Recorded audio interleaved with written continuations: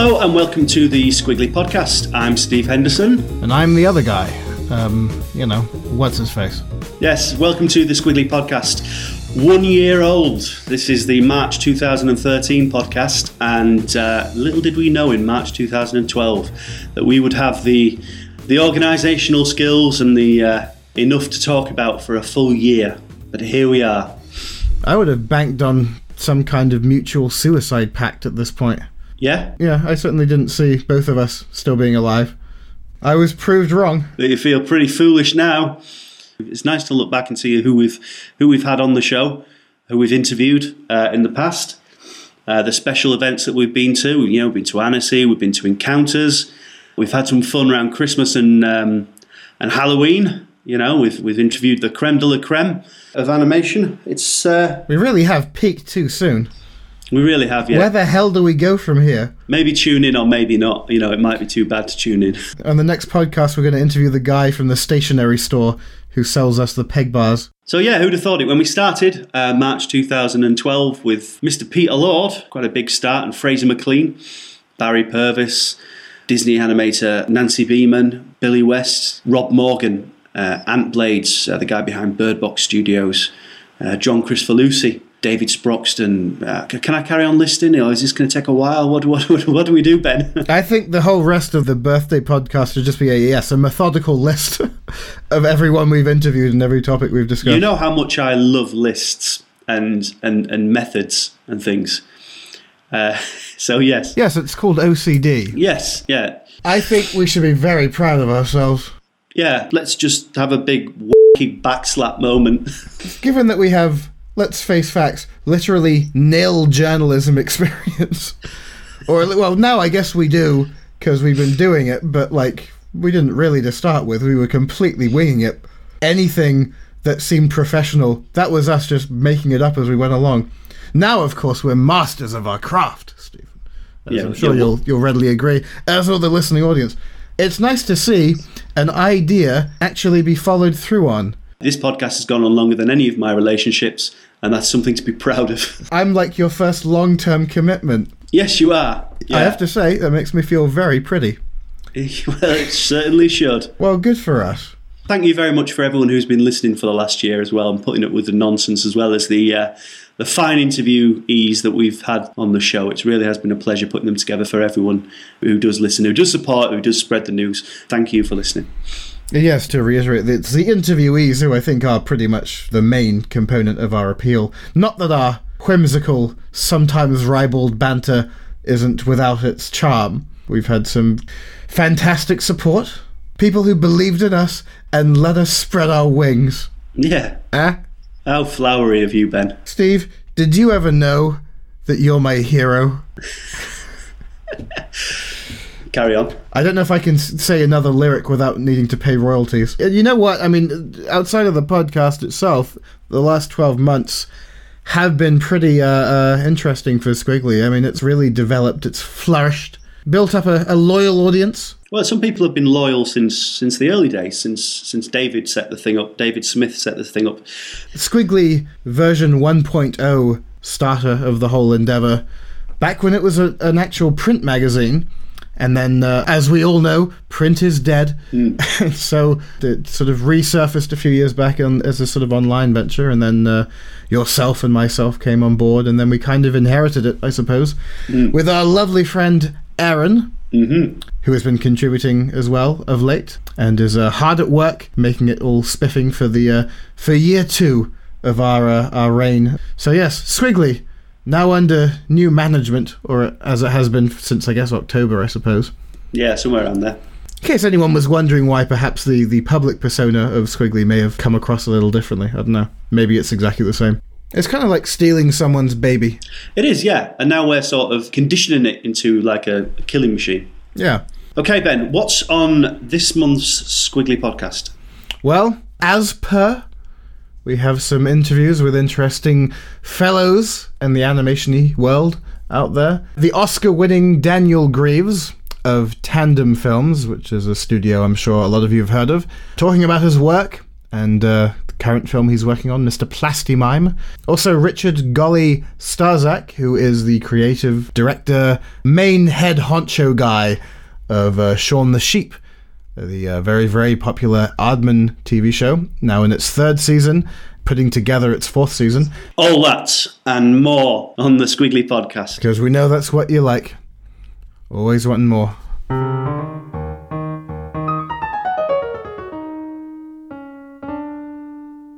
Quite some sad news this month since we recorded the last podcast, which I think is worth mentioning because the man had such an effect on the animation industry, and in some respects was a kind of a centre for the animation industry.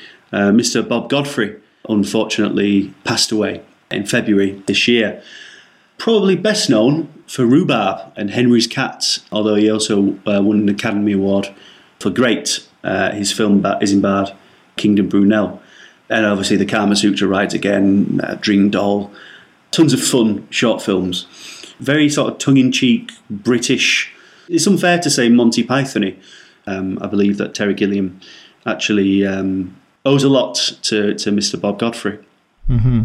From the reaction to the news, it does seem that so many people were affected by this guy and his work, and were, if not directly influenced, had enough of an awareness and appreciation and respect for what he did. The impression I get, he was one of these particularly hard-working guys who just really kept interest in the medium alive during some of the rockier patches of animation and animation's history. That particular subdivision of animation being, UK animation. What I've seen of his stuff, it does have that particularly British sensibility and that sort of sense of not patriotism but national identity. Yeah, sad business, but had a very good run. Someone who I'm sure at the end of his career and his life could look back and feel like he contributed, he weighed in. What has been nice, if you can take something nice away from a death, is the sort of reflection of all of his work. If you look on some of the blogs, everyone's got a lovely story about how they met him and about what they thought of the man. A nice way of topping his contribution to British animation would be his Oscar acceptance speech, which I'll read out here. He said, "Did you see that TV programme about British animation being finished? Well, forget it, we're still here." I think that's just a nice way of underlining his legacy there. Sums up the attitude rather nicely. Yeah. To keep things on a positive note, also in between podcasts were this year's Oscars, following on from our previous discussions about nominees, rooting for certain films. Steve, who did you want to win in each category this year? I'm happy that Paperman won. Adam and Dog was a gorgeous film. It was nice to see them all being released online as well. I read something that the director of the Maggie Simpson short, David Silverman, said about the Oscars. About how the animated short Oscar was always a commercial thing. So that kind of made me lighten up a little bit about the idea that Maggie Simpson shouldn't be in the Oscars. Yeah. Pez, always nice to see something fun in there, and I suppose the only sort of British connection being Head Over Heels was also a finely crafted short. From the short films, I would have been happy to see any of them win, but just given the way that we followed Paperman, my first ever interview for Squiggly was with John Cars, as well as Clay Catis and Paul Briggs from Disney Feature Animation. But he did mention in the first interview that he was working on a short film, and this is the film, and it went on to win the Oscar. So it's nice to see the development of that piece and to, such a nice film take away the award. But the feature films created quite the ripple, didn't it? I mean, were you like me? You woke up and just read Twitter or read the social networks and just saw the venom. Suddenly everyone in the world hated Brave. Yeah, the absolute venom for Brave. I mean, a few people did say Paranorman should have won, but most people just harsh words for Brave. Yeah, poor little ginger lass. Yeah. She just wanted to belong. It's not a bad film. It's not Pixar's A-game. It's still an incredibly well-crafted, put-together film. It's not the film I wanted to see win, I'll admit that much, but what are you going to do? What film did you want to win? Somewhere between Pirates and Paranorman, I would say. Right. If you had a gun to my head, I would probably say Paranorman. Because of just the way that it was all crafted and put together. It's quite a beautiful film. And the achievements that Leica always put into making every film. They advanced the medium. How about yourself? What did you think to the shorts first? I had this thing where I would have really liked to have seen the NFTS when there was something about that film in particular that when you have a sort of personal attachment to something, perhaps, and it was just a film that I liked when I saw it the first time, and I just enjoyed it more each time I saw it, and that's sort of rare when you see films a lot and you do a lot of festivals and that kind of thing, is that it improves with repeat viewing and it gives you more cause to analyze it and look at how it was put together. And I did get a good vibe from the other films. I thought Paperman was charming. It didn't blow my mind in the way that I was kind of led to believe it would. And, that's not really its fault. It's the fault of hype, which is a little pernicious demon that you and I, Stephen, can even contribute to every once in a while. Every once in a while, every podcast. What are you talking about, Ben? Fair enough, sir. Whoopi Goldberg won an Oscar, so it's all fucking meaningless. You know what film Al Pacino won an Oscar for? Scent of a Woman. Wow. He didn't get when he played Michael Corleone. So, no. Perspectives. As for features, I say I liked Paranorman the most, I guess, but I don't know what, Oscars is such a weird kind of accolade because there's this kind of assumption or whatever that there's a sort of hallmark of classiness about it as well as quality. And I don't think a film has to be classy to be good. It can be incredibly impressive, and it can be something that, encourages discussion. But, plenty of films that purport to be, intellectual or on a sort of higher plane aren't necessarily good films. To give something that's sort of joyously camp and fun and slapsticky like Paranorman an Oscar, or that it wouldn't get an Oscar, isn't that surprising to me, even though it was the film I liked the most out of all of them, if you know what I mean. I can sort of see the logic behind giving it to Brave, and equally I can see the logic behind people being a little annoyed at the same time. But, hey, the world keeps turning. It does. The Oscars were sort of highlighted by another segue here, Ben. There was a protest at the Oscars by the visual effects industry, and what has since become known as the Green Spring. You may have noticed on Facebook and Twitter and every other social media outlet, everyone's sort of coloured their screens in green, which signifies a green screen. And this is because it's the VFX debate, which sort of cast a shadow over the Oscars this year. Not just over the animation Oscars, but over everything. All eyes were on Ang Lee and his lack of acknowledgement for the hard-working VFX industry. And also the fact that Riverman Hughes' mention got sort of cut out of the ceremony. So quite a few guys in the VFX industry are quite mad. They're not going to take it anymore. They're not going to take it anymore. They've had enough. Mad as hell. It's led on to quite a fascinating ongoing discussion to the state of the VFX industry. This ununionized entity, an entity where a company as successful as Riverman Hughes can go bankrupt because they have to supply films with the cheapest possible VFX, otherwise they'll be undercut themselves. It's quite a cutthroat industry, so the question in the air now is to what do you do about it? There was a point where I was sort of headed in the VFX direction career-wise, and then I kind of took a left turn and went into animation from there, And more than a few times I sort of thought back on that decision and questioned it a bit. It just didn't sort of occur to me until recently how much they'd get d***ed around.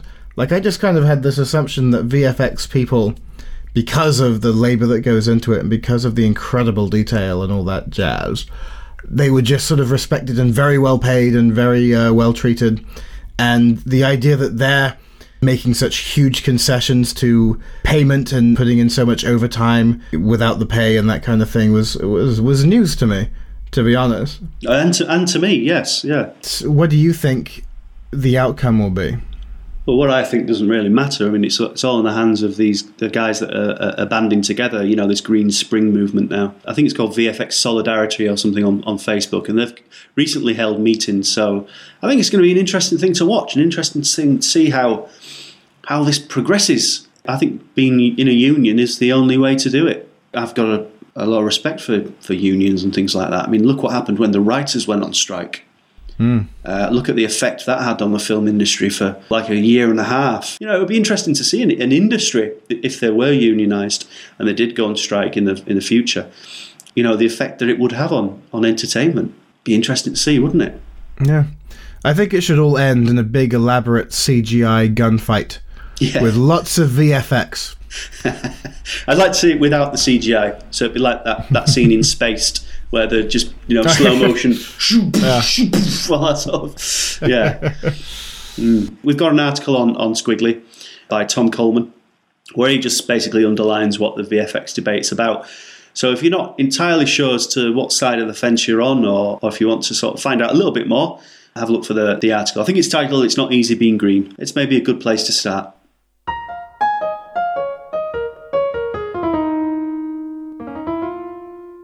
Hey, Stephen. Hey, Ben. Steve, what do you think of that lovable, fluffy scamp, Shaun the Sheep? I think he's a lovable, fluffy scamp. Has he captured your heart? He certainly has, yes. With his Buster Keaton-esque antics. There's a good thing about well-made children's television is when it's just inherently likable. No matter if you're, the kid watching or the parent who has to sit through the lineup of CBeebies or CITV or whatever other networks there are that have that big block of programming content for children. Yeah. I think it's one of those really good post, Wallace and Gromit Aardman celebrations of silent comedy. Because they're all really big on that. Usually people like Peter Lord et al. Will make an appearance whenever they have this like silent movie festival here in Bristol. Mm-hmm. And they'll usually weigh in on that because, of course, it's been a big influence on what they do. And I think I've said before, like, probably my favourite Wallace and Gromit moment, if we were to sort of go back to, like, the wrong trousers, would be the bank heist scene. You know what I mean? Was it? No, it wasn't a bank, it was a museum. The museum, yeah. Yeah. I hadn't watched it in many years, and it was on probably one Christmas about 5 or 6 years ago. It's on every Christmas. Yeah. And the bit I sort of tuned into was that whole segment, and it's a long stretch where no one says anything. It's just Wallace snoring on a rather creepy loop while the penguin's controlling him. And that is a great example of just really effective comedy of without dialogue. And all the sort of stuff with Gromit, obviously. Just the expressiveness. It was weird, like the things that I really loved as a kid. There's a point where right at the beginning of the episode, you see this Goldberg series of wacky contraptions that ditches Wallace out of bed, and he lands in his seat, and his toast pops out of the toaster right when the jam is sprung through the air. It lands on his plate. And then later on in the episode, they have this reprise of that scene where Gromit's accidentally in the bed and he accidentally sets off the contraption. And he falls in, it's all like he's all the wrong way round, and then the jam gets sort of, flung toward him. And it just cuts to the shot of Gromit, this weary look on his face because he knows he's about to get hit in the face with jam. This weary resignation, f*** me. This is just a shit day. Which, obviously isn't communicated in those terms, but it's amazing how that exact emotion is conveyed in like probably 4 or 5 frames of molded plasticine. Yeah. Like I say, going back to Shaun the Sheep, that's probably the show that has most captured or most retained that type of storytelling, that type of humor. All these little, bits and pieces that come together to tell a story with nothing actually being said. I've watched the first 2 seasons, and I guess they're doing the 3rd one now. It's being aired at the moment. Yeah. It is a skill, silent comedy. There's a reason they still do it, even though it harks back to the early stage of cinema. It's because it's a skill. It comes back from the vaudeville and those kind of acts, Chaplin, Keaton, and it's a universally accepted form of comedy. It's not like dialogue comedy. It's everyone loves it when somebody gets kicked up the arse or somebody falls down a flight of stairs, or slapstick is an amazingly powerful comedic tool that speaks many languages, and it probably goes to show why something like Shaun or the antics of Wallace and Gromit are so widely adored around the world. I know Shaun the Sheep in particular is huge in Japan, in Iran, and other territories. I guess it helps tremendously to, have a series without dialogue or a film without dialogue when it comes to getting it out to international territories. Yeah. It saves a bundle on, ADR and that kind of stuff. Yeah. And I think when you're dealing with concepts more than dialogue, that tends to translate more. There are certain things about just the nature of body language that succeed on a more sort of universal level. Like, you can have a very pithy remark made in a certain language, but if you don't speak that language, it's just noise. Whereas you can have a little, tick of the face or nudge of the arm or body language tell, and that will say so many things, and you don't need to speak the same language. It's an automatic understanding of what that person is trying to convey, demonstrate, and so on. Well, you have to ask the question, why are two grown men talking at such length about a children's TV show? Well, that's sort of actually what the whole podcast is more or less about in some form or other. Yeah. I've been asking myself for a year, Ben. I got to chat with Richard Starzak, who's known as Golly, and he's been a big part of Aardman really since, not day one, but perhaps day two. He wasn't quite there at the kitchen table, but when they started sort of fleshing out the studios, he was one of the only other guys creating plasticine stop motion, really. So he got on board early with the guys, didn't he? Yeah. And from what I can tell, stuck with them for quite a long time. Went out and sort of did his own thing for a while, and then came back, thankfully, because, a lot of the stuff that he did back in the day ranks amongst their best work, certainly their best sort of early work. The whole thing with Aardman is that, like, the real success stories of theirs are part of this landscape of, there were quite a lot of films made that I'm not really sure how they'd hold up. I don't know, I'm assuming you have quite a strong familiarity with Aardman. Leafing through collections of their older work, a lot of it you can tell is them sort of finding their way a bit. And like some of the conversation pieces where they would just take recorded audio and edit it and then animate it. I mean, some of those succeed to quite varying degrees. You know what I mean? Yeah, I would agree with you. It's early days. It's a very ambitious group of animators wishing to contribute to the craft, and these guys were given money from Channel 4 to create something using audio. And initially the first ones are conversation pieces, using snippets from radio, snippets from salesmen, snippets from, I think one of them was from some kind of homeless shelter. And that was quite a harrowing scene, really. This guy, just after a meal, and the sort of the bureaucracy around it, and the way that they portrayed that. I mean, interesting little snippets of reality. The radio DJ one especially, they added a kind of Wallace and Gromit charm to them, and it shows him like being woken up out of bed and his breakfast's on the go, spinning around on the turntables and things like that. So there's a great deal of charm, even in these early days, to these conversation pieces that Aardman were putting out. Then we start seeing the money put to different use. I mean, the Lip Sync series saw the birth of Creature Comforts. It's the same thing that funded Next by Barry Purvis. And our guest created a film called Ident, which didn't really use much dialogue, but he used a kind of a weird audio landscape, and he animated that with quite a degree of skill, I would say. I think it's probably next to Next.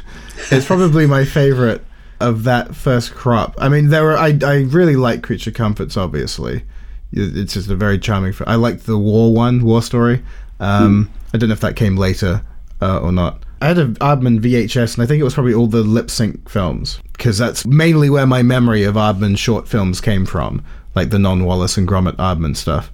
And that, to me, for a very long time, was all Aardman was this VHS tape and the Wallace and Gromit shorts. And then, many moons later, I'd come back to animation and see what they've sort of done in the meantime, between like then and Chicken Run. So the reason I liked Ident so much then is it sort of sets up what makes a really, really good Aardman short, which is its unique vision of the director. Now, you could say the same for Next.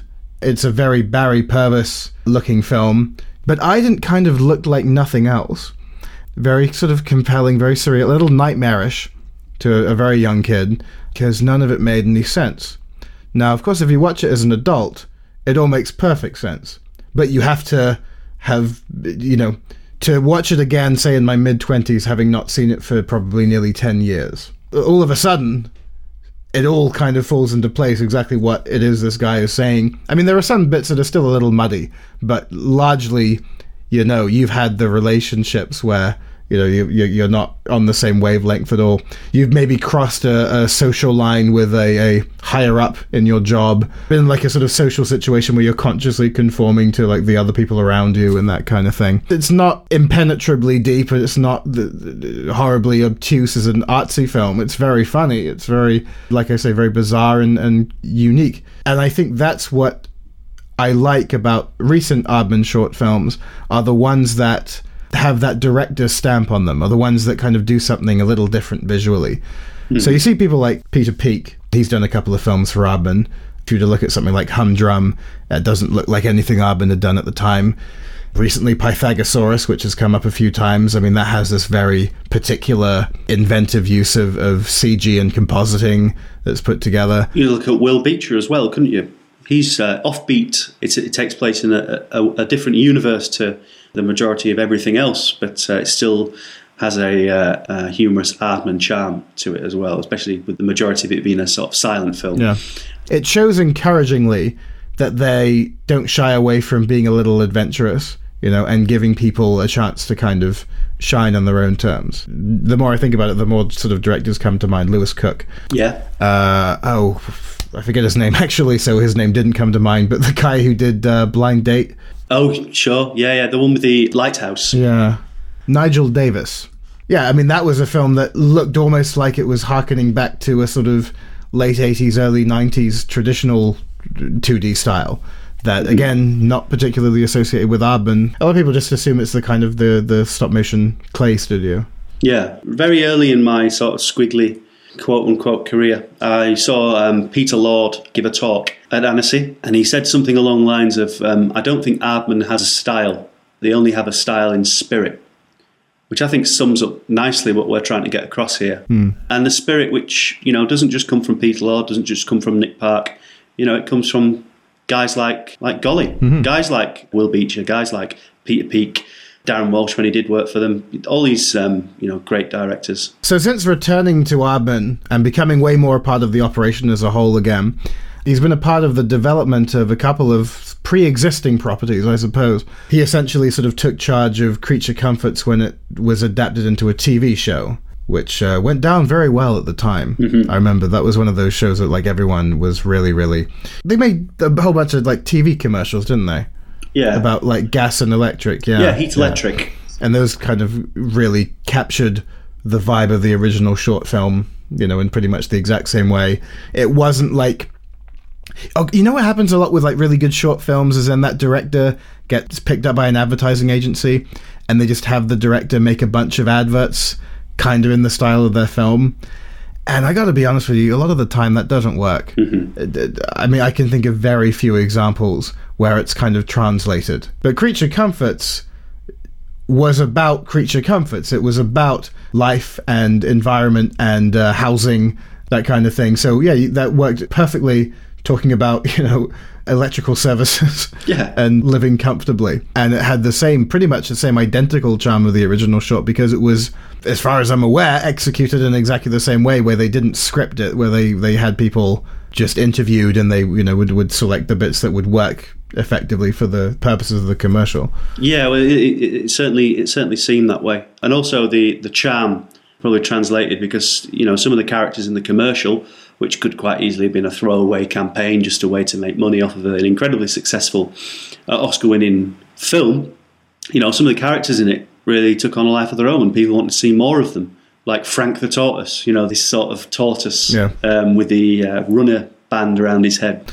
I like they came up with a whole bunch of like new interpreted characters, I guess, from the new set of interviews for the TV show.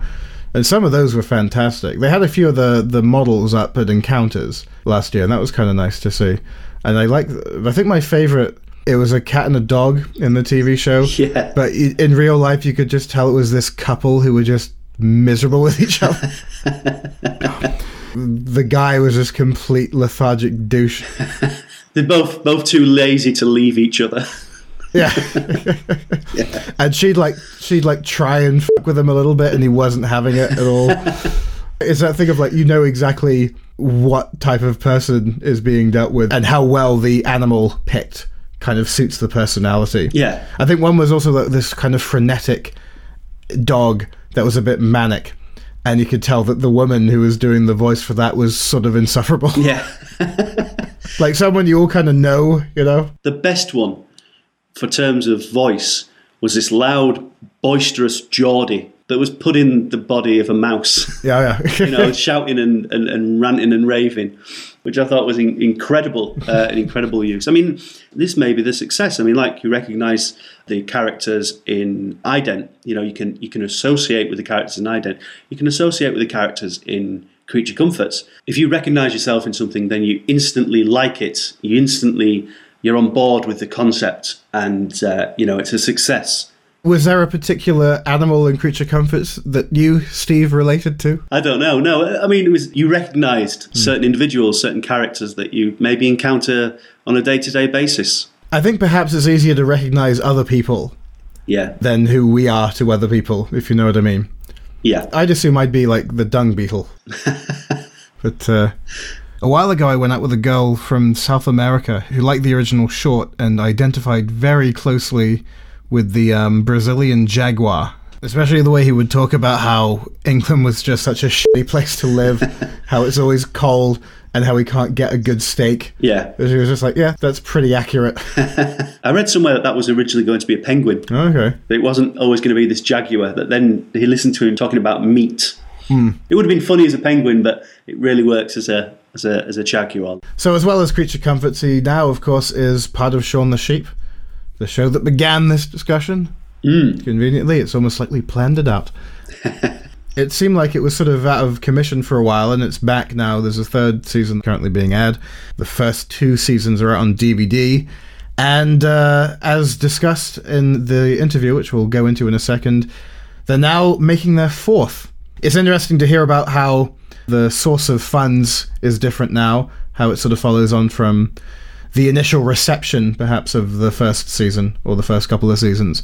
And, you know, it's been an interesting time in terms of securing finances for TV shows and movies and the like.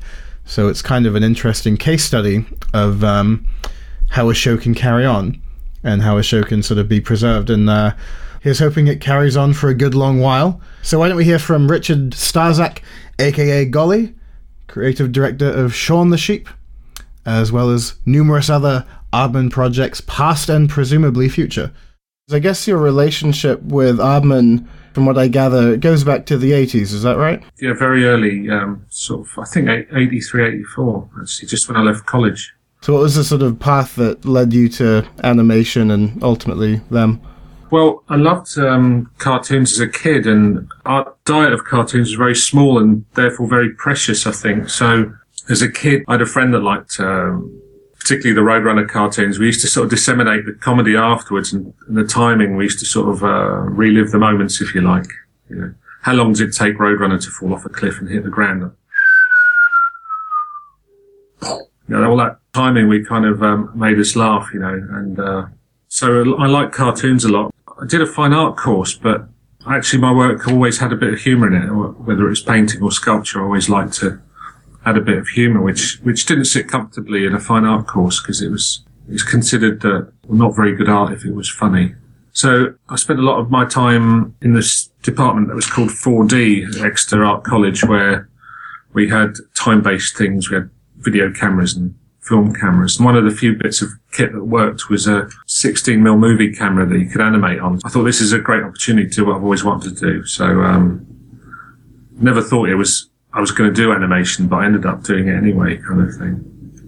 But it was all quite surreal at college. It was like moving shop dummies around and food around a plate. And I loved all that.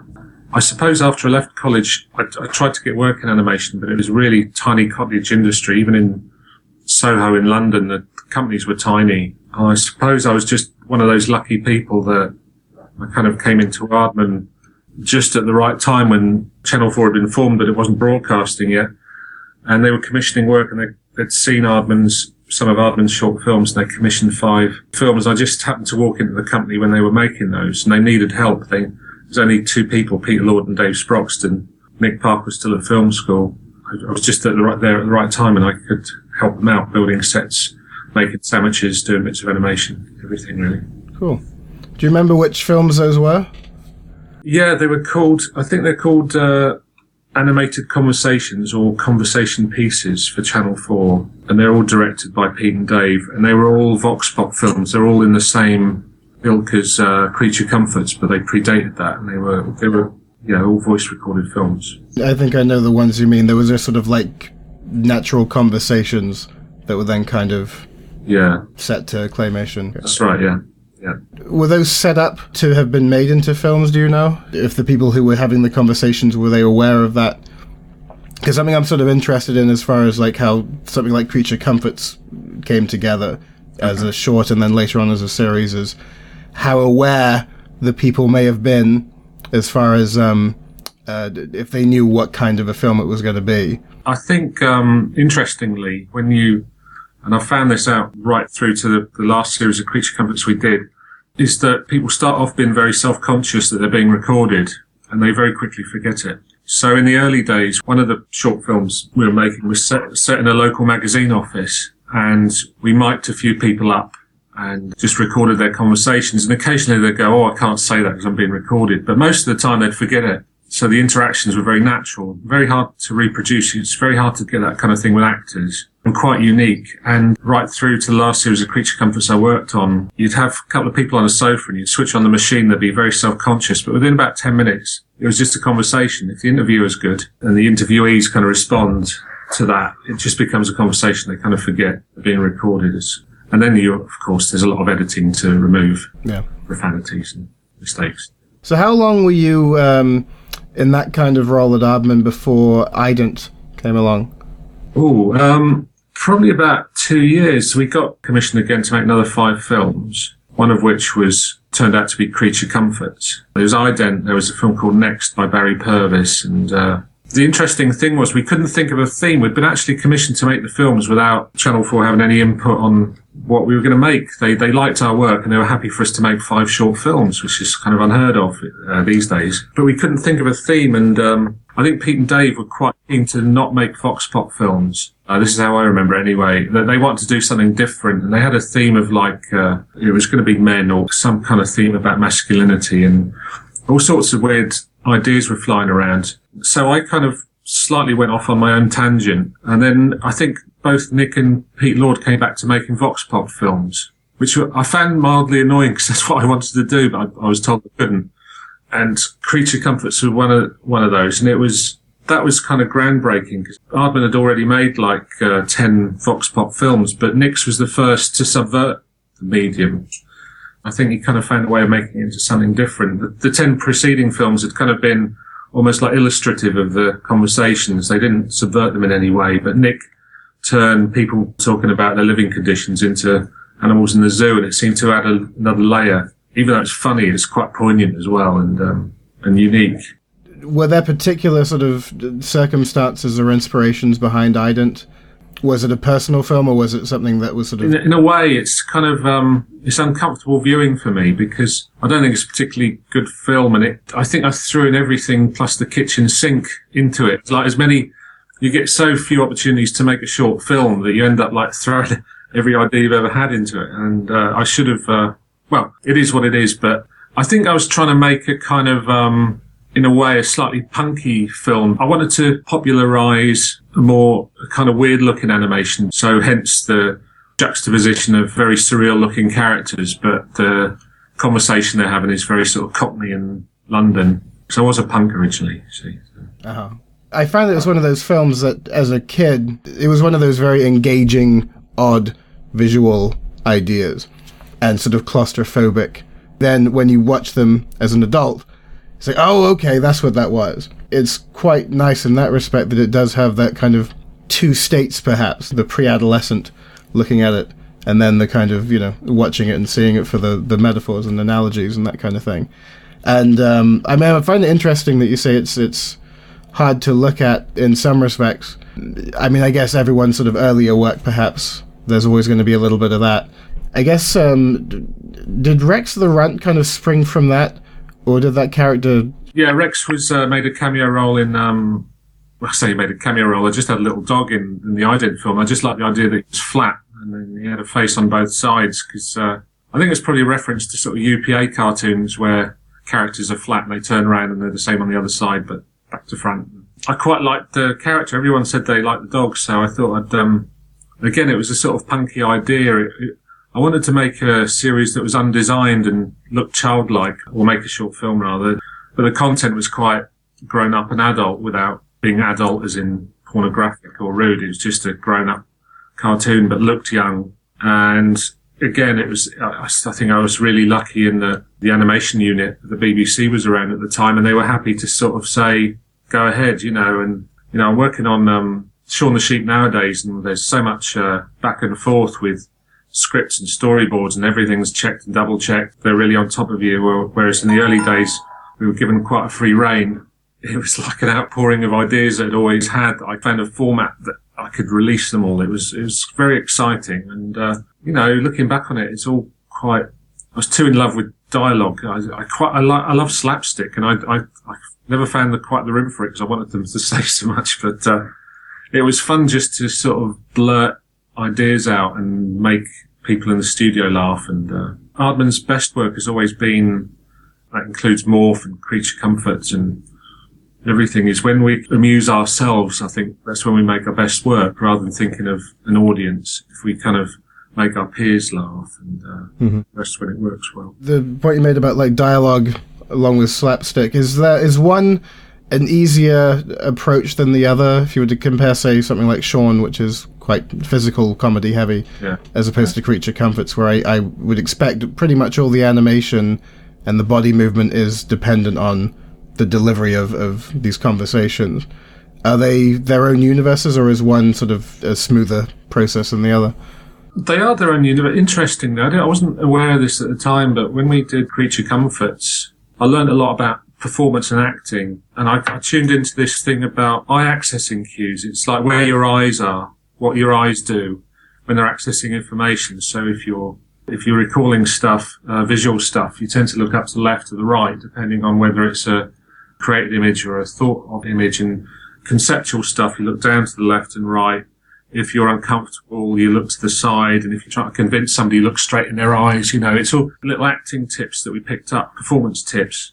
We never recorded visually anything for Creature Comforts of the people talking. It was just the voice, and we responded to the voice. So sometimes we'd subvert it. If somebody says something, we'd try and make it look like they were lying.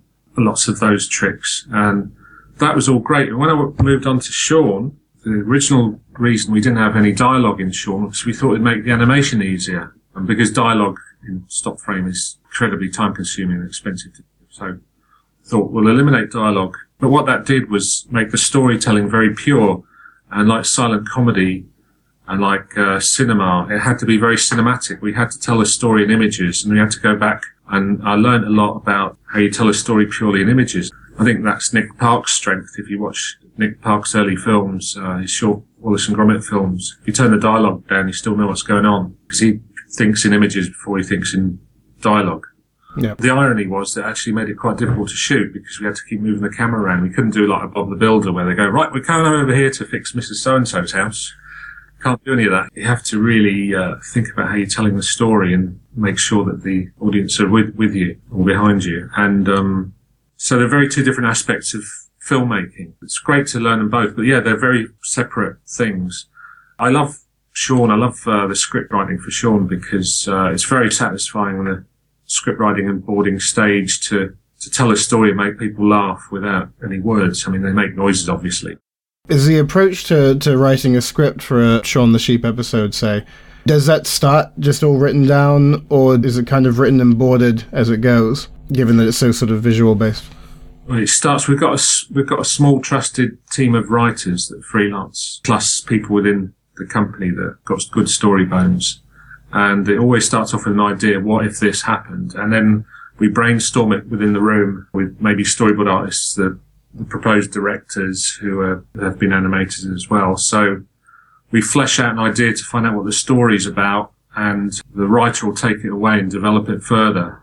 and it's written down as beats. So we have, or shots almost. So it's almost like a treatment. It's just an explanation of what's going on. It can be quite dry to read. It's not an easy read. It is an easy read if it works well, by the way. It's a very dry kind of document. And we leave enough space for that to breathe with the storyboard artists. So they get like a 5.5 minute idea and they've got space to flesh it out. And then we work on the board and we refine that. And that goes through a number of loops to get it working. Mm-hmm. And when that's okay, then we're okay to stick it in the production machine and know that it will work, But that's the stage. The end of the animatic is when we trust that it's going to be funny and all the jokes work and the timings work. But all the way through that process, we've got checks and measures from the BBC and WDR, who are in Germany, who are our main funders, to make sure everything's okay. There's funny little things happen, like we had a pig with a chainsaw in series 1, and we were a bit worried that the BBC wouldn't like that, but they said it's okay so long as wearing protective gloves and a helmet, and funny things like that. Fair enough. Yeah, I did notice that in Germany it seems to be massive. Yeah. So were WDR always invested in it, or did that sort of come after the success? They bought the first series. They didn't fund the first series, but they bought it. And yeah, they've been huge supporters. And I didn't realise, but Germans have a huge history of slapstick. Goes back to the early days of cinema, and so they love it. And I think for a long while, a lot of Germans did think it was a German show. Right. Which I think is a compliment. Again, it's a fantastic thing. It's they show it within another show called, strangely, The Show About the Mouse. It's called. It's like a cross between Blue Peter and Sesame Street, and it's been running for. It's like a national treasure for them. It's been running for 40 years.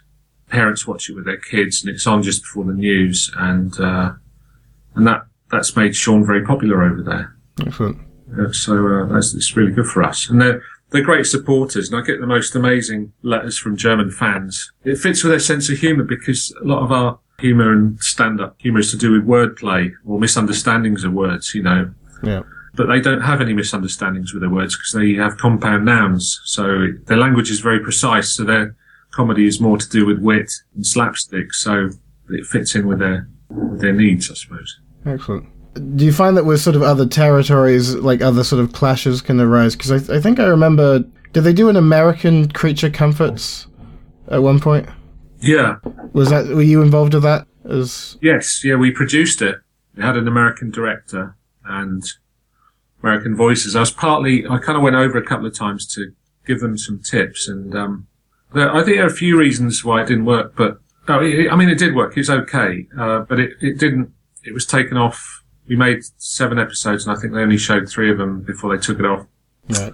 Fox. And the thing was, if you record British people, they tend to, there's usually a great subtext, if people say, yeah, I mustn't grumble, yeah, everything's fine. And you sense that it isn't, and you can grab hold of that in the animation. Whereas Americans tend to say exactly what they mean. They wear their heart on their sleeves. They're much more open and honest.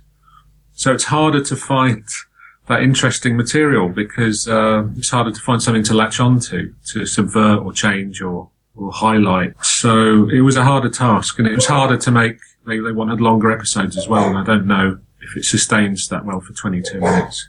Well, it's quite hard to watch the talking heads for 22 minutes.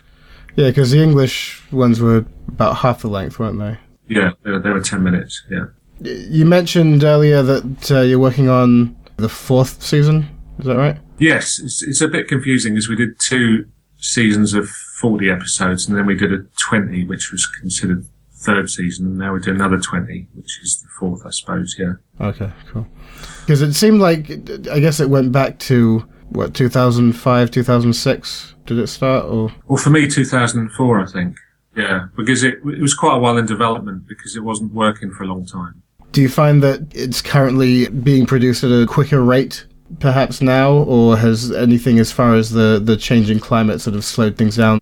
Well, there's less money for each series, so we have to be more ingenious with the way we spend it, and it's been fairly quick to shoot relative to everything else we do. We can do about up to 6 seconds a day per animator. Right. Creature Comforts might be 3 or 4. Wallace and Gromit is 1 or 2. So relative to what we do, it's quite quick to shoot, but it still makes it very expensive, as you might imagine. So every series we try and find ways of keeping the quality but making life easier. And it's all in the detail. We just develop methods of being able to change the mouths over more quickly but still keeping them as plasticine. And the pigs, I love the pigs, but they're such a pain in the arse to animate because you can't get away with sort of silicone or rubber pigs. They have to be plasticine because their limbs move around and what you want them to do. So we might not use them as much in the full body, but it's more as kind of neighbours looking over the wall.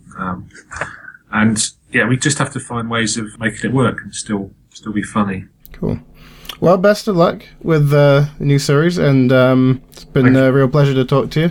You're welcome. You too. So that was Ben talking to Richard Golly Starzak, talking there about Aardman, Shaun the Sheep, past, present, and future. Yeah, I like Timmy Time, but not the. I mean, the show's great. Maybe not for my age, but the fact that it's a spin-off from a spin-off, and it's still incredibly successful. They're development machines. I do remember one of the original episodes, or one of the early episodes of Shaun the Sheep, where it was a Timmy-centric episode, and it was about him losing his teddy bear, and that was very sad, Stephen. I felt for the poor scamp. Well, I'm sorry to be bringing up these horrible memories, Ben. I should think before I speak in future. Well, I didn't think. I'm sorry. Frankly, Stephen, you were right to apologise. So, check out the current season of Shaun the Sheep weekdays on CBeebies or the CBeebies iPlayer. We started this podcast last year with talk about the UK animation tax credits, and it seems quite apt that we've sort of come full circle. We've got a lovely article on the site crafted by Mr. Aaron Wood, and it's titled Update on the UK Tax Credit for Animation. Basically, Harbottle and Lewis have managed to give us their report on the UK tax credit. So now we know what will happen, what benefits people will get from this tax relief, this animation tax relief. I'm not going to go through all the ins and outs of it, but if you take your way through to Squiggly and have a look for Aaron's article, you'll be able to find out a little bit more about the tax relief that will come into effect in April 2013. So yes, maybe there's hope for some animators. Animation may be a little bit easier in the UK. Mm-hmm. Although I would stress it sort of depends on who you end up working for. Steve, something you may have picked up on in recent correspondence, up until sort of mid-February, was that I had sort of become what my dear old Nan would affectionately refer to as a miserable sack of shit. There was a certain sacky and shitty vibe coming from you, Ben. I think that part of the reason I was so ill was stress really messing with my immune system, and I've been having some conversations with people who have had bad work experiences, and sometimes it's good. It sort of puts some things in perspective. I fell into one of the most disrespectful, amateurish, wretched commissions of my freelance career, such as it is. It's been about 6 years now, and not all of them have been brilliant jobs, but wow, did this completely reset the playing field. Everything from this point on for a long time is going to be golden. The worst kind of things that sort of happen when you deal with animation studios can be when clients, perhaps, insist on a sort of hierarchical line of communication. So you're only really answerable to your immediate, boss at the studio. And then they have to deal with the people who aren't necessarily involved in the world of animation and don't really know how they make these moving pictures come to life. And the absolute worst person to commission animation is someone who knows a little bit about it. Like with so many things in life, Stephen, a little bit of knowledge is a dangerous, dangerous thing. I was brought on board to put together I kind of can't talk about the specifics. Well, I don't know. Technically, I could, because the punchline is they had no intention of honouring the contract. So anything that was in the contract about me being discreet about it is pretty much voided. However, out of my embarrassment, I don't want to reveal too many of the details, but you go to an interview, it goes well, you think you have a job that's going to carry on for a while, and then gradually over time, the cracks start to show. and the cold sweat starts to come, and that feeling of being trapped in a room where the walls are closing in for about a month straight. I think the main sort of issue with dealing with these types of people, there's no way to communicate anything and have them hear it. It simply doesn't enter their brain. It goes into their ear and then just kind of evaporates. It doesn't even go out the other ear. Mm-hmm. I know. Have you had like bad experiences working on film projects or TV projects or? I understand where you're coming from for the idea that somebody who knows a little bit about animation. I've dealt with people like that who know a little bit about animation. And there tends to be a sort of familiar, oh, can't you just do this? Oh, can't you just do that? They don't realise the mechanics of it. You sign things off as you work, and then they'll change their mind at the very end. Yeah, exactly. After it's been signed off. After it's been...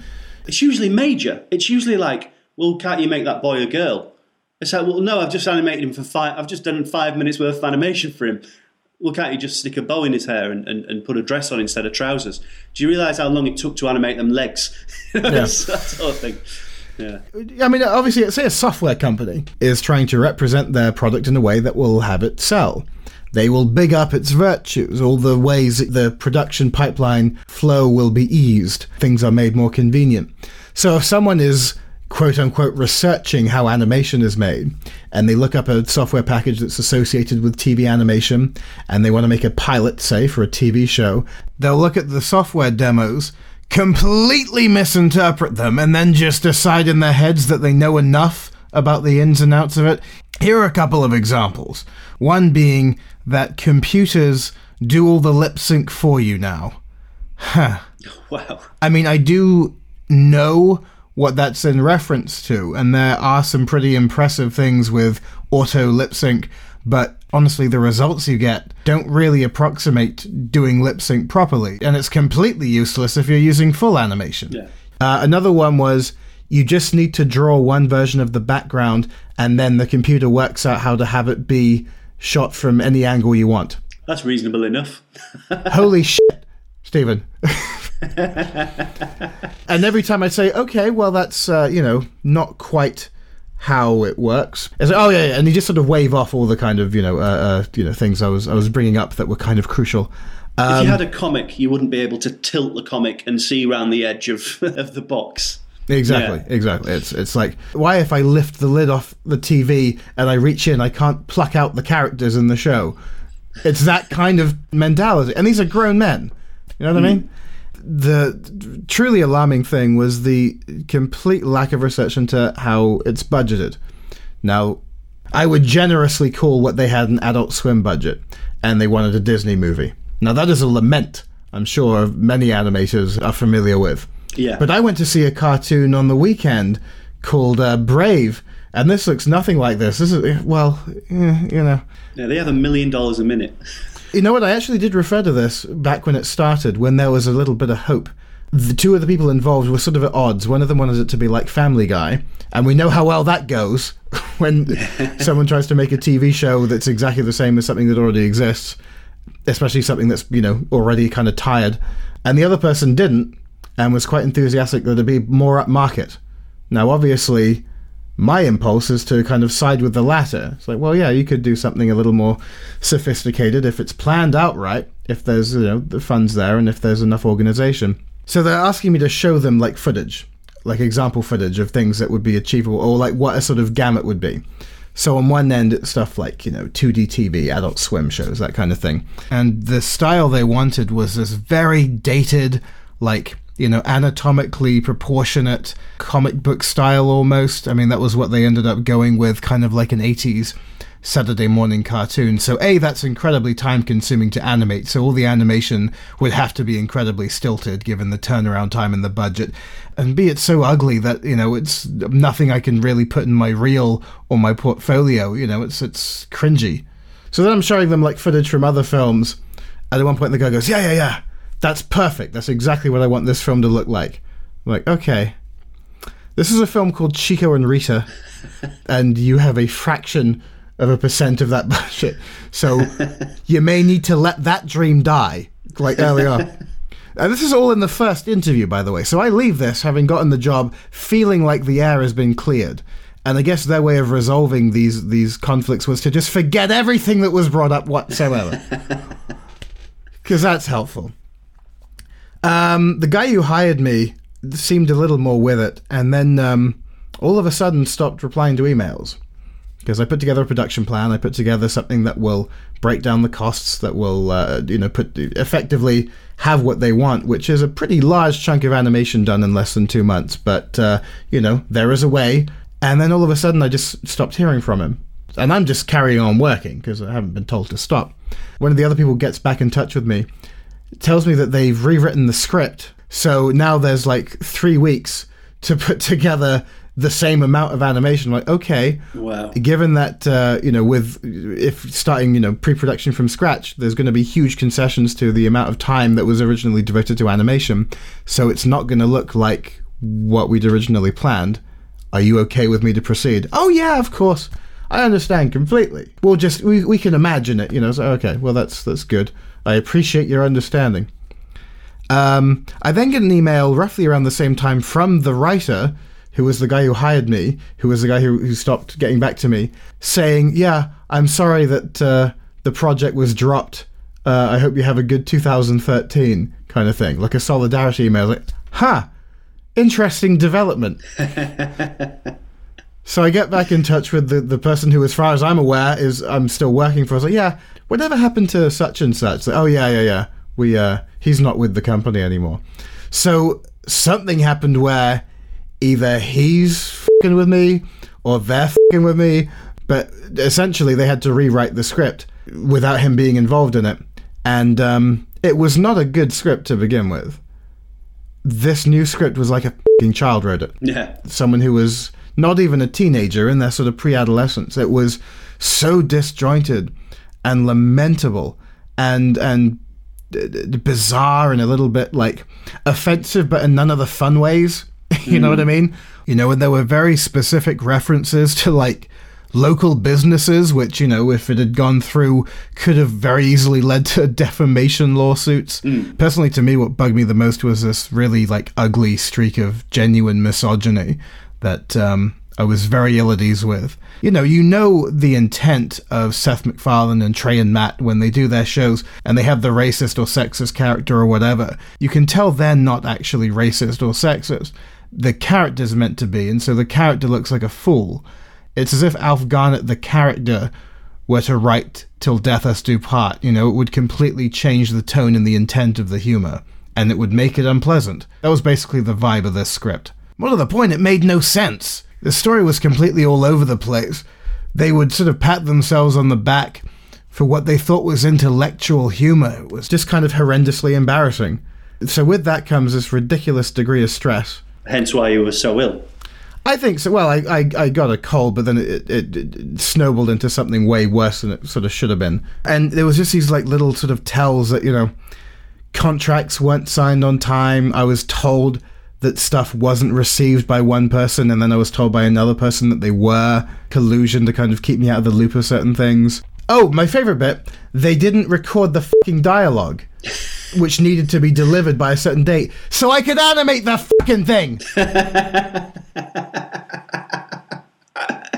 Of the little they knew about animation, that's probably a big key thing that you do need to know if you want your characters to speak. Honestly, it was the one shitting thing they had to do. Yeah. And I get in touch with them like 2 days before the sort of delivery date of this audio, as agreed on in the contract. I'm like, say, when abouts is this, am I going to get this? Is it, because I really do need it by this date. He's like, oh yeah, you can probably help me with that. Who should I talk to about getting people to do voices for cartoons? Huh? Because I sent an email to I won't say the city, but the local university, and I haven't heard back from them. So what would be a good alternative? Like, so you haven't recorded the dialogue? It's like, oh no, not yet, but we'll do it probably tomorrow or the day after. Like, wow. But you haven't gotten in touch with anyone yet. You haven't sent anyone scripts. Do you have a recording studio? No, I'll look it up on Google. It's like, holy shit. So this is the sort of person that sort of sends an email to a university and thinks, right, what's this? 2:30? I'll have the rest of the day off. It would be funny if it hadn't actually happened exactly that way. You know what I mean? Yeah. So to resolve the lack of a dialogue track, okay, the only way I can sort of like, and there's, well, why don't you just do the animation first and then we'll add the voices? I'm like, oh my god. To my sheer embarrassment, I had two friends of mine record dialogue for what essentially at this point has to be a color animatic, because there's so many elements of the full animation that can't be done because there's no dialogue, so you can't dope anything out. So I figure, okay, if I have dialogue roughly in place, I can set up each shot that will be timed more or less the way it will need to be timed, and then I can have rough key poses laid out that will probably need to be changed anyway to fit the actual dialogue record. So I have my friends very unenthusiastically reading this dialogue. It's a very bizarre, surreal end product. They're pretty lucky. I mean, the guys that you're working with, that you do have the recording facilities and you do have the willing friends. You know, these guys seem to be going off an awful lot of luck in order to get this product done. Yes, and you would think that they would be appreciative, wouldn't you? Yes, I would. Wow, did that not happen?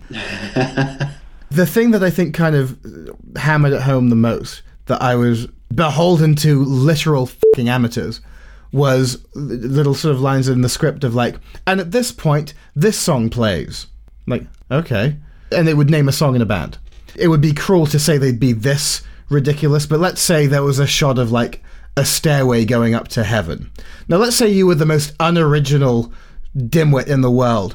What song would you have accompany that visual, Stephen? A stairway going up into heaven. It's a head scratcher, ain't it? It's got to be Highway to Hell. No. Yeah. Here's the thing, Steve. What you suggested incorporated some element of actual fucking humour. People can't see that you're waving your arms around in a kind of an actual rage. Keep going. Have you looked into how much, let's say it was Stairway to Heaven, have you looked into how much Stairway to Heaven actually costs? It's like, what do you mean? What do you mean, what do I mean? Licensing costs. What is that? What's that? Well, oh my God. If you want to distribute the film, you need to pay for music if they're actual songs. You could get someone to do a sound-alike, maybe, but you can't actually have the actual song play without paying, you know, probably quite a lot of money, given that it's one of the most famous songs ever! On and on this shit goes. Nearly 2 months. I've never been more relieved to be relieved of a, you know, of a project. You know, when I got told, you know, okay, we're not going to carry on with this. Usually that's bad news. Then it got shitty because of payment issues and stuff like that. But we found a compromise that we were sort of happy with. I wasn't over the moon about it, but it was something that I could walk away from. But it's the strangest business tactic I've ever seen, to make yourselves so unimpressive as professionals and as men, Stephen, as men, that a person will accept a stipend to just never have to deal with you again. Now, it's probably not a business tactic you or I would ever employ, because we have dignity and self-regard. Mm. Not an issue with these people. Oh, here's a little, like, supplemental thing. When I finally invoiced them for what they figured was way too much, even though it was the figure agreed upon in the fucking contract, the individual in charge of the invoicing... I think I told you this part, didn't I? Go on. For the benefit of our lovely audience. She won't process my invoice, and she won't respond to my emails. I call and I say, what's going on? It's like, well, I can't process your invoice. You know, this isn't a proper invoice. There's no VAT information. How am I supposed to process this? Like... What do you mean, young lady? That doesn't really apply to this situation. It's like, I'm not registered for VAT. And then she gets shitty with me. She's like, you're not registered? Like, it's like when someone thinks you've delivered them a nugget of gold that they can use as a sort of higher ground thing. It's like, let me get this straight. In that tone. You've been working for us for over a month, and all this time you weren't VAT registered? Why is that exactly? I was like, well, I'm an individual who makes less than £80,000 a year, and that's kind of what needs to happen to register for VAT. Woman who works in accounts? That was one of the more civil discourses in the latter stages of this project.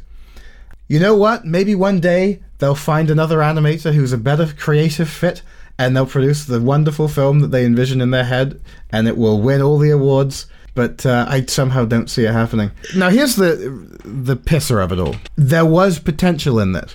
As someone who has directed, little auteur films, but also been involved in more like what some people would consider legitimate productions, I do know at this point enough about like how you can approach distribution and how you can develop a script. They hadn't looked into anything about how they would actually distribute it, how they would actually try and get it to markets, try and get it to festivals.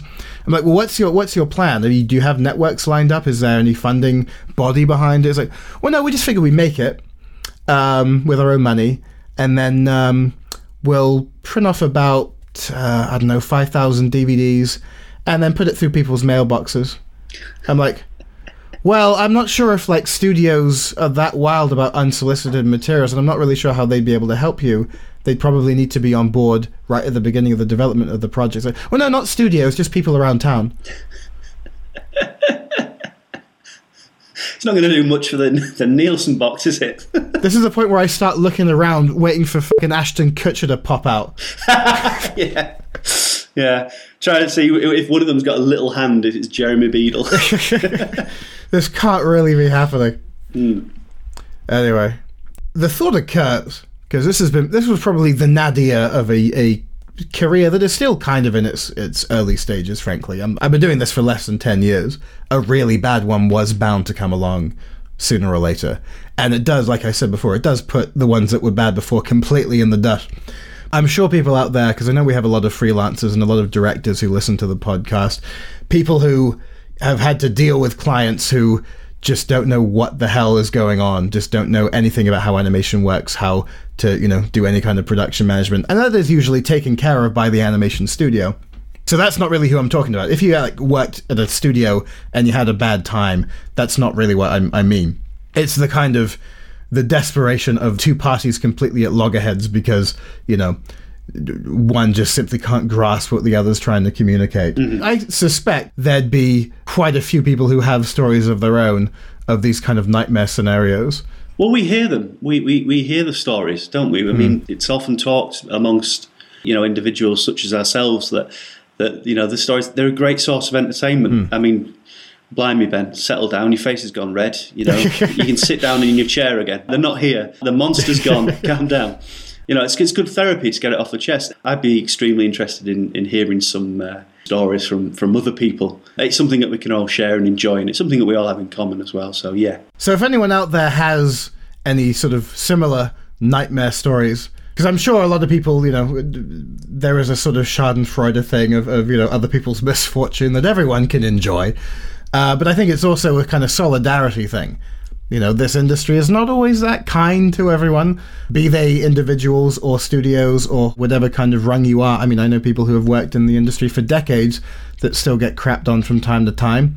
And I'm sure there are stories far more interesting than that rant I just went on. But yeah, do get in touch. Just send me an email at ben@squiggly.co.uk. Alternatively, we could implement some modern technology. Stephen, why don't you tell the lovely listeners how they can get in touch? Well, you can get in touch for anything, really. If you want to give us a ring and leave us a voicemail, 0117 230 0037.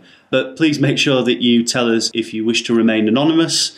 We will be heavily disguising the voices if you do leave us a voicemail. Maybe if you want to get in touch on Facebook as well. Or good old Twitter. If you've had an experience and it can be condensed into 140 characters or less, then obviously we want to hear from you. Get in touch at Twitter @Squiggly. Give us a ring. Send Ben an email, ben@squiggly.co.uk. Let's all share in our own misfortune. And also, I would stress, don't view it as some kind of vengeance type thing to kind of get. Don't be dumb about it. Don't use actual names or try and use it as a way to kind of defame companies or studios you've worked for that you just felt kind of jerked you around a little bit. It's more about the sort of universal ludicrousness of it's a service we provide to people who need the service sometimes, and yet these people simply don't know what's up. And, it's not just limited to animation, of course. People who work in design, illustration, any kind of creative field, advertising, blah-de-blah-de-blah, they all are kind of familiar with that sort of general public mentality of draw a picture of it and it'll magically come to life. Yeah. So, yes, I'm interested. I'm interested as well. And if you'd like your voice disguised, if you leave a voice message, make sure to let us know. Otherwise, we'll assume it's not stuff that necessarily needs to be anonymous. If you're confident it's not the kind of thing that would bite you in the arse later on down the road, otherwise it might be a good idea to play it safe. So a while back, you had a chat with Daniel Greaves of Tandem Films. That's right, yes. Prominent production house. Lots of stuff I'm sure everyone would recognise. They're at tandemfilms.com. He's one of their directors. Is he sort of the head honcho over there? Yeah, it's the co-founder, himself and Nigel Pay, co-founded in 1986, I believe. He goes into a little bit about the history of Tandem in the interview. The guy won an Oscar in like 1991, I believe. And he's a guy who's quite happy to, sit behind the scenes and just get on with producing adverts and all the other content that comes out of Tandem. He's not the kind of guy that would show up to a dinner party with the Oscar under his arm and just, find any excuse whatsoever to bring it up. No, that's the kind of fella I would be if I won an Oscar. I'd wear it around my neck. Yeah. And attach it to it. What, this thing here? No, he's not like that at all. He's an incredibly modest guy, which is sort of hard to believe when you look at some of his films. Like somebody could be quite sort of blasé with them. We put together a documentary, and he's sort of sent us the work, some of his earlier stuff, and he's very sort of, I don't want to speak about it, but it's it's all interesting. I find interesting. Yeah, it is interesting when people don't want to speak about the earlier stuff. Going back, it gets a sort of Golley and Ident. Like, I get it. Your early stuff is flawed, perhaps, or it's in the past and you want to look to the future, kind of thing. But me and you, being the adorable geeks that we are, obviously, that's the kind of stuff we want to talk about at length. Exactly. Well, that's it. I mean, when Daniel created these films, when he created, for example, Family Tree back in 1980-something, he knew that shot for shot. He painted every cell. He drew every bit. He's probably sick of it. But then the nerds turn up and we turn up and say, oh, tell us more about this bit here. And he's like, oh, God, I don't want to talk about that. I don't even like it myself. And maybe. But anyway, he won the Academy Award in 1991 for a film that I think is incredible called Manipulation. I think you described it quite well, saying that it had a kind of duck-amuck quality to it, in being that it's about an animator versus his creation. A guy who just draws a quick pencil sketch of a character on a piece of paper, the character comes to life, and then it's about the interaction between the man and the medium. And it's something that he progresses in his films, Daniel Greaves. He kind of, that technique, the guy jumping off the paper, but still being a piece of paper, that progressed into his next film, Flat World, and, ideas keep progressing. Mm-hmm. It's interesting seeing the combination of mediums used for that sort of good storytelling effect, like for, with Manipulation, you have traditional, and you also have pixelation to a degree, and a little bit of stop motion. And then with like Flat World, if I'm thinking of the right one, that's again traditional and stop motion kind of combined. Like flat characters, traditionally animated but filmed in a stop motion environment. And it is nice seeing that little extra layer of effort go into something. There's a fantastic documentary about it. I think it's called Flat World Unfolded or something like that. And it's just about the whole process of making the film. Right. It's available on Vimeo, I think, available on YouTube. I would encourage people to go and search that out and find out a little bit more about the production of Flat World. But basically, him and his team animated the entire thing and then photocopied the cells onto cardboard. The cardboard was then cut out very carefully and stood up in an actual real set. So you've got these characters, wandering around, these two-dimensional characters. And obviously there's a whole array of jokes about the medium. And he's very conscious that the audience understand the medium in his films. Mm-hmm. Which is great. I think that's a great idea. And in his latest film, Mr. Plastermine, he's very happy for people to know that he's, as much as he's a character that's alive, he's also a lump of plasticine that has a life and that gets smudged, that gets grubby, that gets bits in him. I think it's an interesting, a fresh take on that particular animation process. Well, I like it. Anything that kind of embraces the tactile nature of how it's put together, the flawed, imperfect side of things. Smudges. And the digital age we live in, we don't ever see dirt on acetate cells anymore. It's much harder to kind of get the sense of craft behind something. Well, even with something, like stop motion now and the way they do Paranorman and everything with 3D printers, Pirates, etc. To a degree, that doesn't ruin the film, obviously, but the smoothness and the slickness and everything that gives it that kind of filmic legitimacy, there's that charm to the older ways of doing things. Yeah, there was an era of Disney when they used to photocopy acetate cells, and you get the pencil scribbles, you get the construction of the characters and things like that. And that's very much in manipulation. You see the character as a constructed character, which is great. As well as manipulation and Flatwell, they also created beginning, middle and end, and a film called Little Things, which is where he kind of got loads of animation sketches, all different styles, all different characters that you wouldn't associate from the same universe, and then put them all together for this big punchline. Set up Tandem Films 1986. Tandem Films you may recognise on just about every advertisement on the television, which is good. The Ribena Berries adverts, they sort of started them. You may also remember Simon's Cats, created by Simon Toefield, one of the directors there. Daniel Greaves is there in the background, overseeing that nicely. Also some other directors of note at Tandem Films. A lot of people that I think probably the animation-y people out there will be familiar with for their short films, like Peter Bainton and Susie Templeton, director of the most depressing film ever made. So, Dog. You guessed it. Yeah. That was the first time I've ever seen anyone cry at an animation. Was it you? I was sat in a cinema and I just heard this noise, this like whimpering noise, and it was just full of people clutching handkerchiefs, just sort of wailing to themselves. On that depressing note. Peter Bainton, is he the guy who did the film about the old ladies escaping the nursing home? Over the Hill. Yeah, that's it. Yeah. He also did Save Our Bacon, which I quite like as well. This sort of animation hothouse in Islington, London, invited an animation geek down last July, actually. This interview was taken to talk about Mr. Plastimime. This is before he wanted to make it a Kickstarter project. So we just talked more about his career and a bit more about his own animation processes. If you don't really know who Daniel Greaves is, I think he's an animator that you should really investigate. Find out a little bit more about Mr. Plastimime. His film is coming out very soon, hopefully. He's put together a Kickstarter campaign to raise the last amount of cash needed just to get it over the finishing line. Well, my interest is piqued. Let's go ahead and hear the interview. Just a note about this interview, if you hear Daniel Greaves talking about Grey Area, that's when he's talking really about Mr. Plastimime. Grey Area was the working title for the film when this interview took place. So, Daniel Greaves, thank you very much for talking to Squiggly. I thought it'd be great if you could let us know your first taste of animation. How did you first get bitten by the animation bug?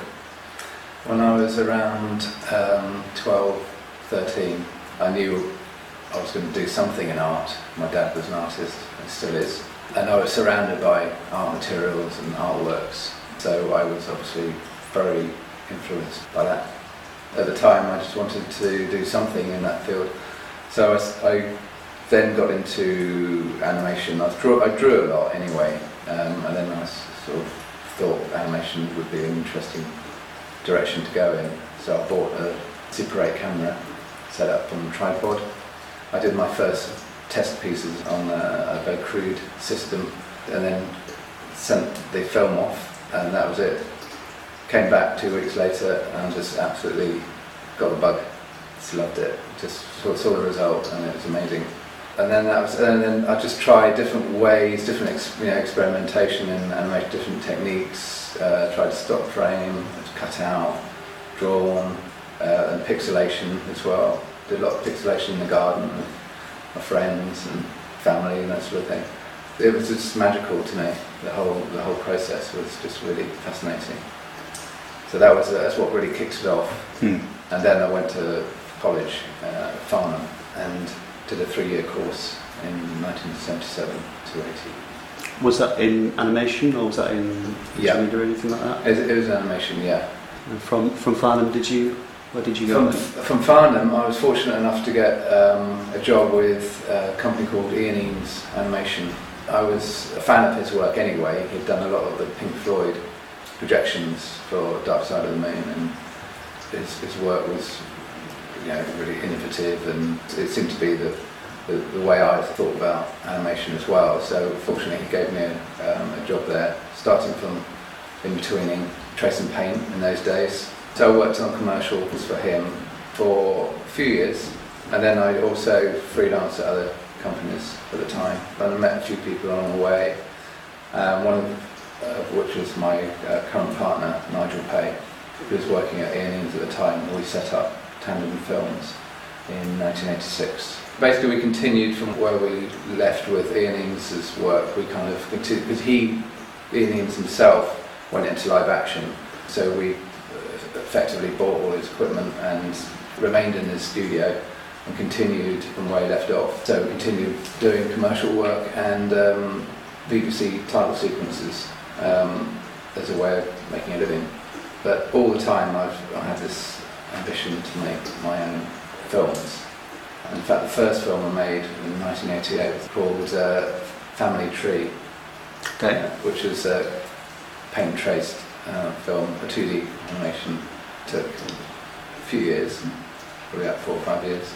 Wow. Yeah, it was a very strange film, didn't really have a direction. It had good moments in it, I'm still pleased with quite a lot of it, but I don't really display it very often. Oh, right. And I think because of that, the way that film was made, because it was quite convoluted and complicated, I thought I've just got to simplify it right down to the basics. So manipulation came out of that. I wanted to do something very simple, very quickly, well, supposedly very quickly, although it took 2.5 years to make. But it was just a drawn character. I just wanted to keep it with no colour, keep it fresh. I got the idea of a hand interacting with a character quite early on, and then just use that as a basis for the concept of the film. And it just took off from there. And the film was quite an organic process. I sort of made it up as I went along, really. I didn't have a storyboard. I just had the idea of the character coming to life by the animator, or being drawn by an animator. And then fighting with so it's this battle between the creator and the created character. Mm-hmm. And then that became the idea of the film, and then I just made it up as I went along. Gags just came into my head as I drew it, and then it ended up being around about 6 minutes and taking 2.5 years. So the manipulation, it had a mixture of stop motion, pixelation, 2D. They were your hands, weren't they, in the film? Yeah. When you were holding the character in the 2D, the character came alive as a piece of paper in your hand. That moved on to form the basis of an entire film. Yes. In 1997. Yeah. For Flat World. Flat World, yeah. Can you tell us a little bit more about how Flat World came around? There was that scene in Manipulation where the character's literally torn off the page, and he's struggling, and well, I'm trying to hold him tight in my fingers. And I was amazed at how the look of that character against the background, and how believable it was that he was animating fairly fluidly, but creating a shadow in the back. You were aware that he was this kind of vulnerable sort of material, this paper character. And I thought, wow, if you could then take that into another dimension and put it into a set, individually cut out the characters and put them into a set. The notion of that really appealed to me, that you could create a world of cut out characters in like a cardboard world. They can turn on their edge and are still believable as real things, with a life and a character to them. Then I started thinking of it in a kind of very sort of epic way as being a world which is a flat disc, which is literally a flat world with buildings and the characters and everything purely made out of cardboard and paper, and paper-related items such as staples and sellotape, and making it a joke about it. And it really did become a film about animation, about the process of animation. Could you tell us a little bit more about that process? Was it a case of test animation first and then making them stand up? I didn't really worry about the registration of the characters, because I just thought, well, if you're doing a walk, and I think the first test I did was a dog walking along on the ground. And I thought, well, there's always one foot that remains on the ground, that always has to sit on the ground for balance. So as long as I've got that foot in place, in the same place, and just put a little pencil mark on the floor, then he should, in principle, look like he's walking convincingly on a flat plane. You know, it's quite straightforward, really. So basically the process was animating on paper first, making sure the animation was good and worked, the weight and the characterization was good. Then I photocopied the drawings onto cardboard and then cut them out and then coloured them in and then put a little bit of lead metal behind them as support, a little L-shaped support, and then literally stood them up and had them all numbered sequentially and then replaced one by one and then shot in turn.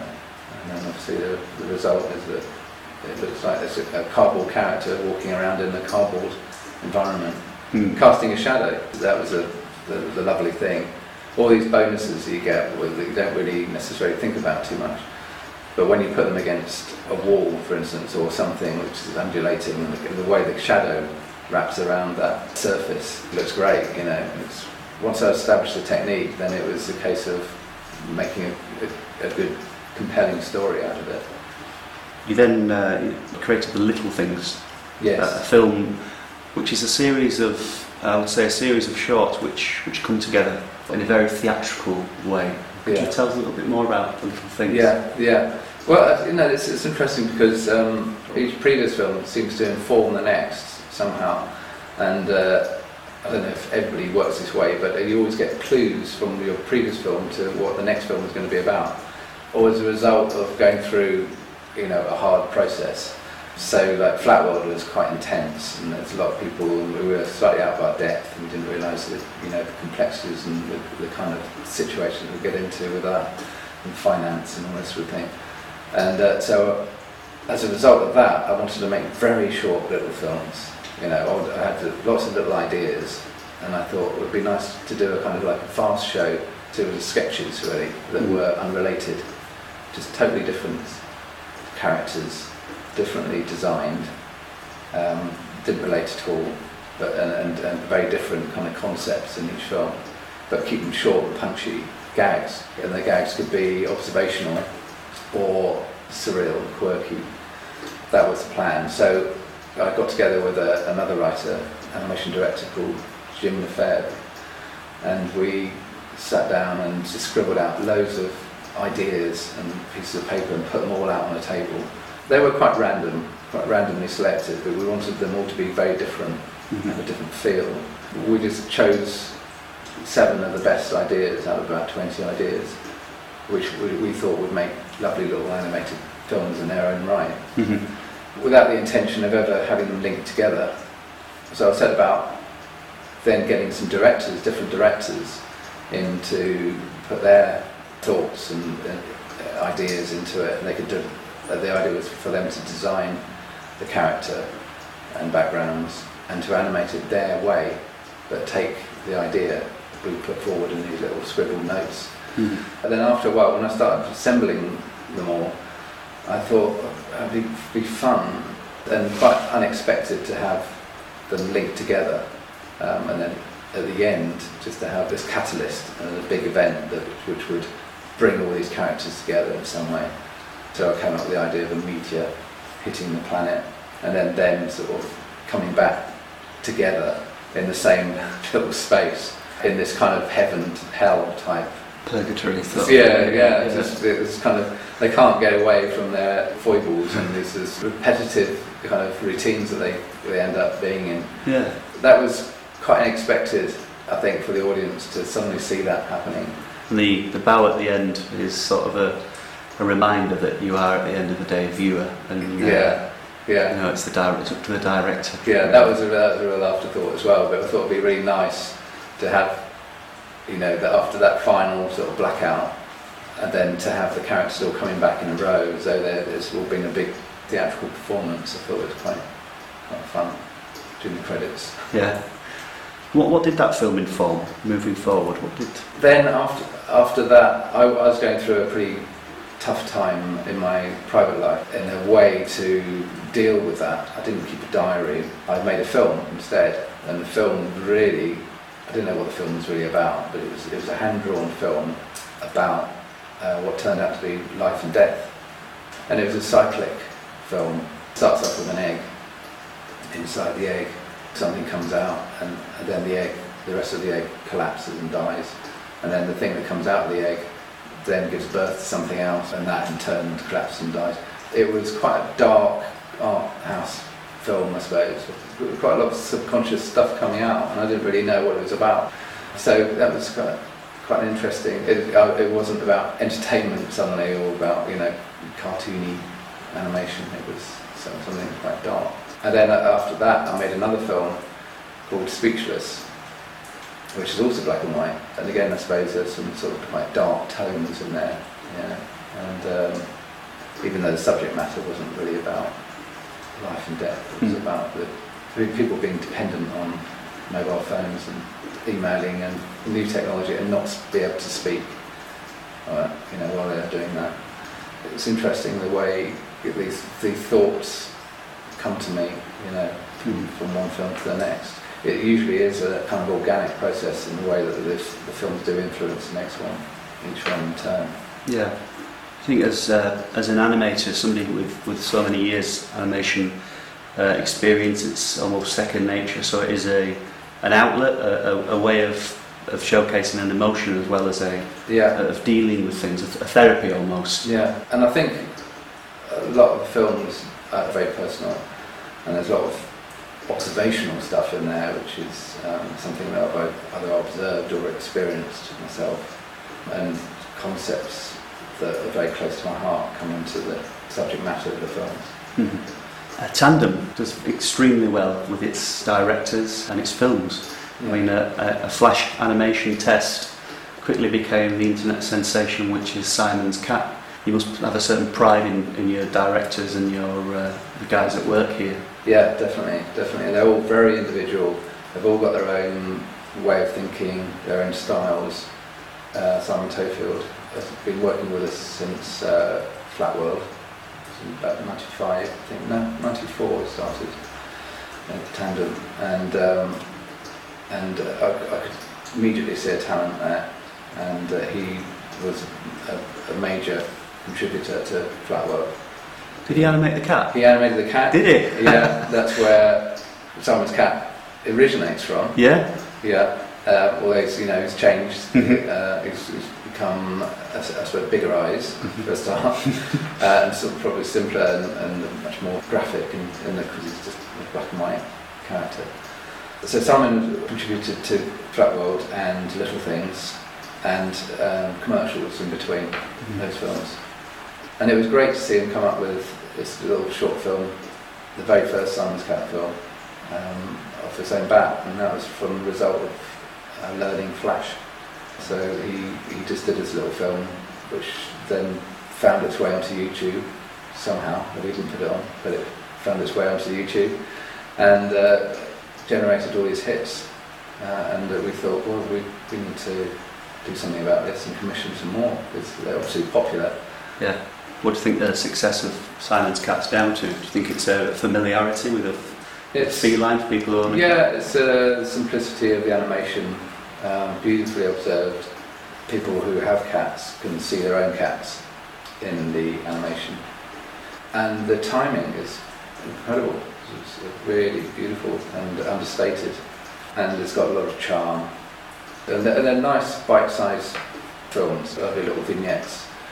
You do an awful lot of work in commercials as well, and you have an awful lot of very talented directors. Yeah. Well, everybody has, like I say, everybody has their own styles, all the directors. We try and get the broad range, so we have some CGI directors, Flash directors, people that specialise, that feel comfortable in the style they're working in. Stop motion, right across the board. But what works really well is because of the way this studio is structured, people can see what each other are doing, and that's, I think, very important, because you feed off each other and get inspired. And then, of course, with commercial work, we've got the capability of everyone working together, doing their own thing, and creating a commercial. Quite a lot of our commercial work is done in a similar way to the way we make films. We mix media, so because we've got everybody who's very diverse, and we can work together in a very efficient and productive way. Somebody who wants to commission an advert can come and take the pick, really. Yeah. Which style would you like? That's right, yeah. And they might have a style in their head, they might just say, well, it's going to be a stop motion or it's going to be a CG. We like to encourage them to think that there's possibilities of mixing the styles, Sometimes it's an economy decision as well. Sometimes we can't afford to do it. Say if it's a stop motion and they want it to be shot in a real location, an outdoor location, we would argue that you can actually shoot in the studio. Like we did a series of Ribena commercials, and we shot those in the studio down here with real things like grass. We just got a load of turf and made a tree, for instance, and made the background sets. And if you light it in a certain way, you can create a world which looks like it's been set outside. A lot of that's come from our DOP, Simon Paul, as well, who has this great cinematic sense of how these things should be shot. And if something becomes very big, it feels like you're in the outdoors. And then finding ways of employing the guys upstairs, or directors, and using their talents to bring in their ideas into the process. It's a great way to work. Brilliant. Yeah. So I suppose this leads nicely onto Grey Area, the new film. Could you tell us as much as you can at this very early stage of the process about the film? Well, the idea came about probably about a year or 2 years ago, I think. And I wanted to do something with mime because it's actually perfect for animation. Mime artists, as you know, are universally recognised as people who perform with nothing.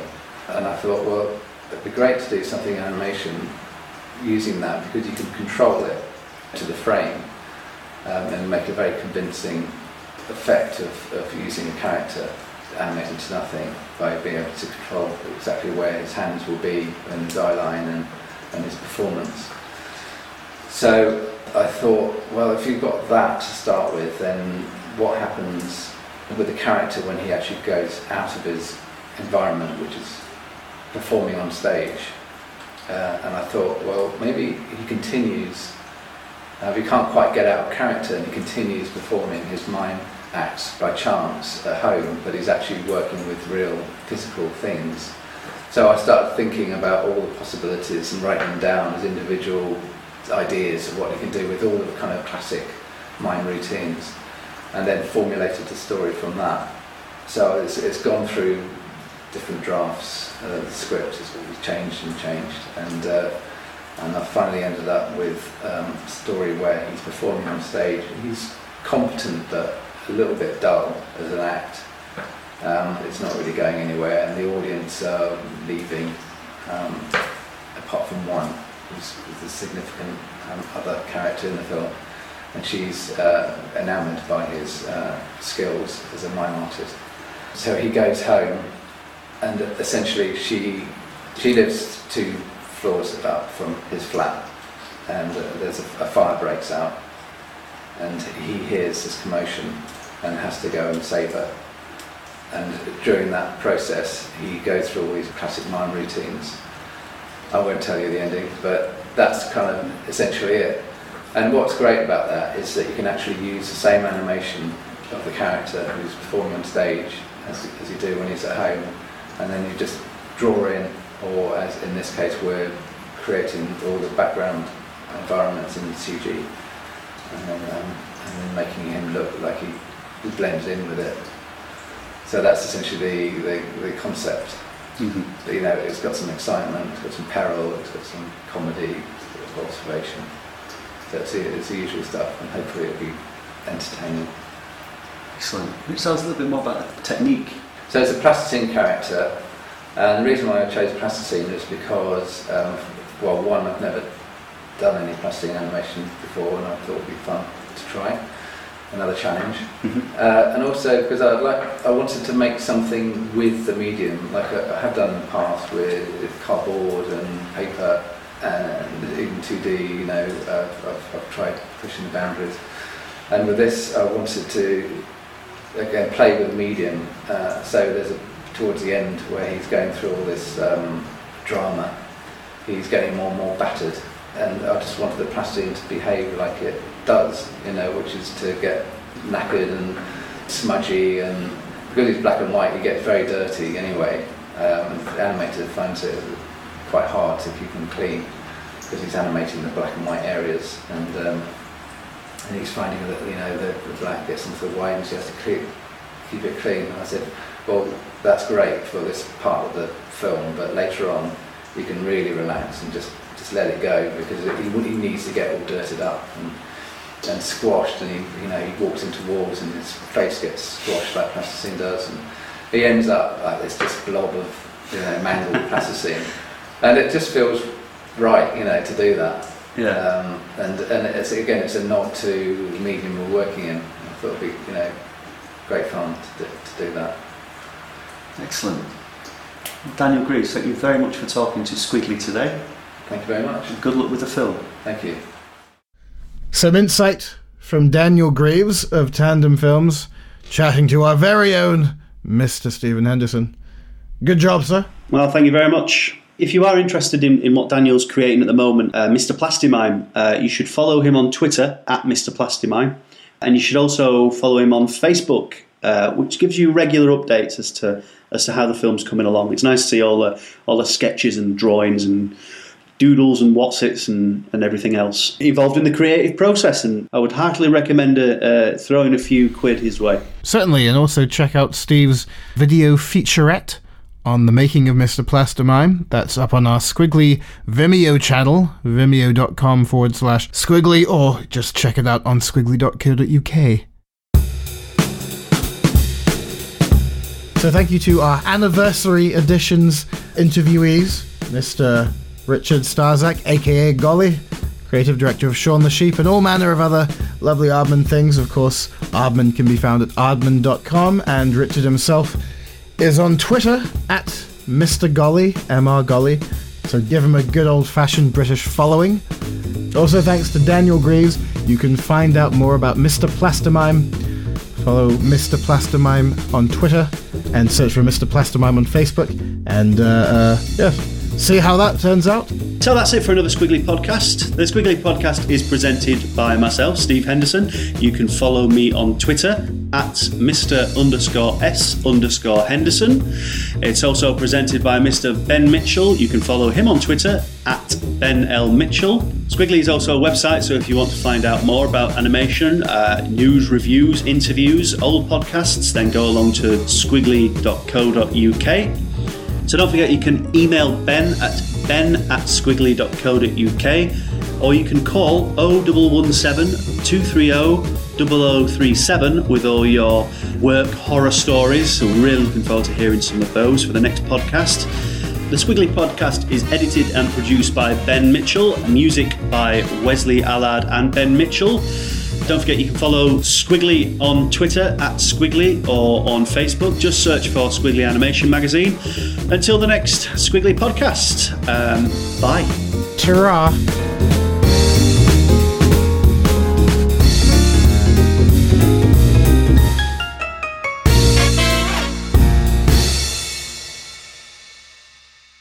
We really need to come up with a sign-off and maybe a catchphrase. Yeah, that was greeted with the kind of open arms that I expected, Ben. Why don't we have the cringiest catchphrase imaginable competition? Yeah. Until next podcast, have an animated couple of weeks. You see, because it's cartoon. No, but we like to have fun, but let's not go over the top. Happy animating, boys and girls. Oh, God.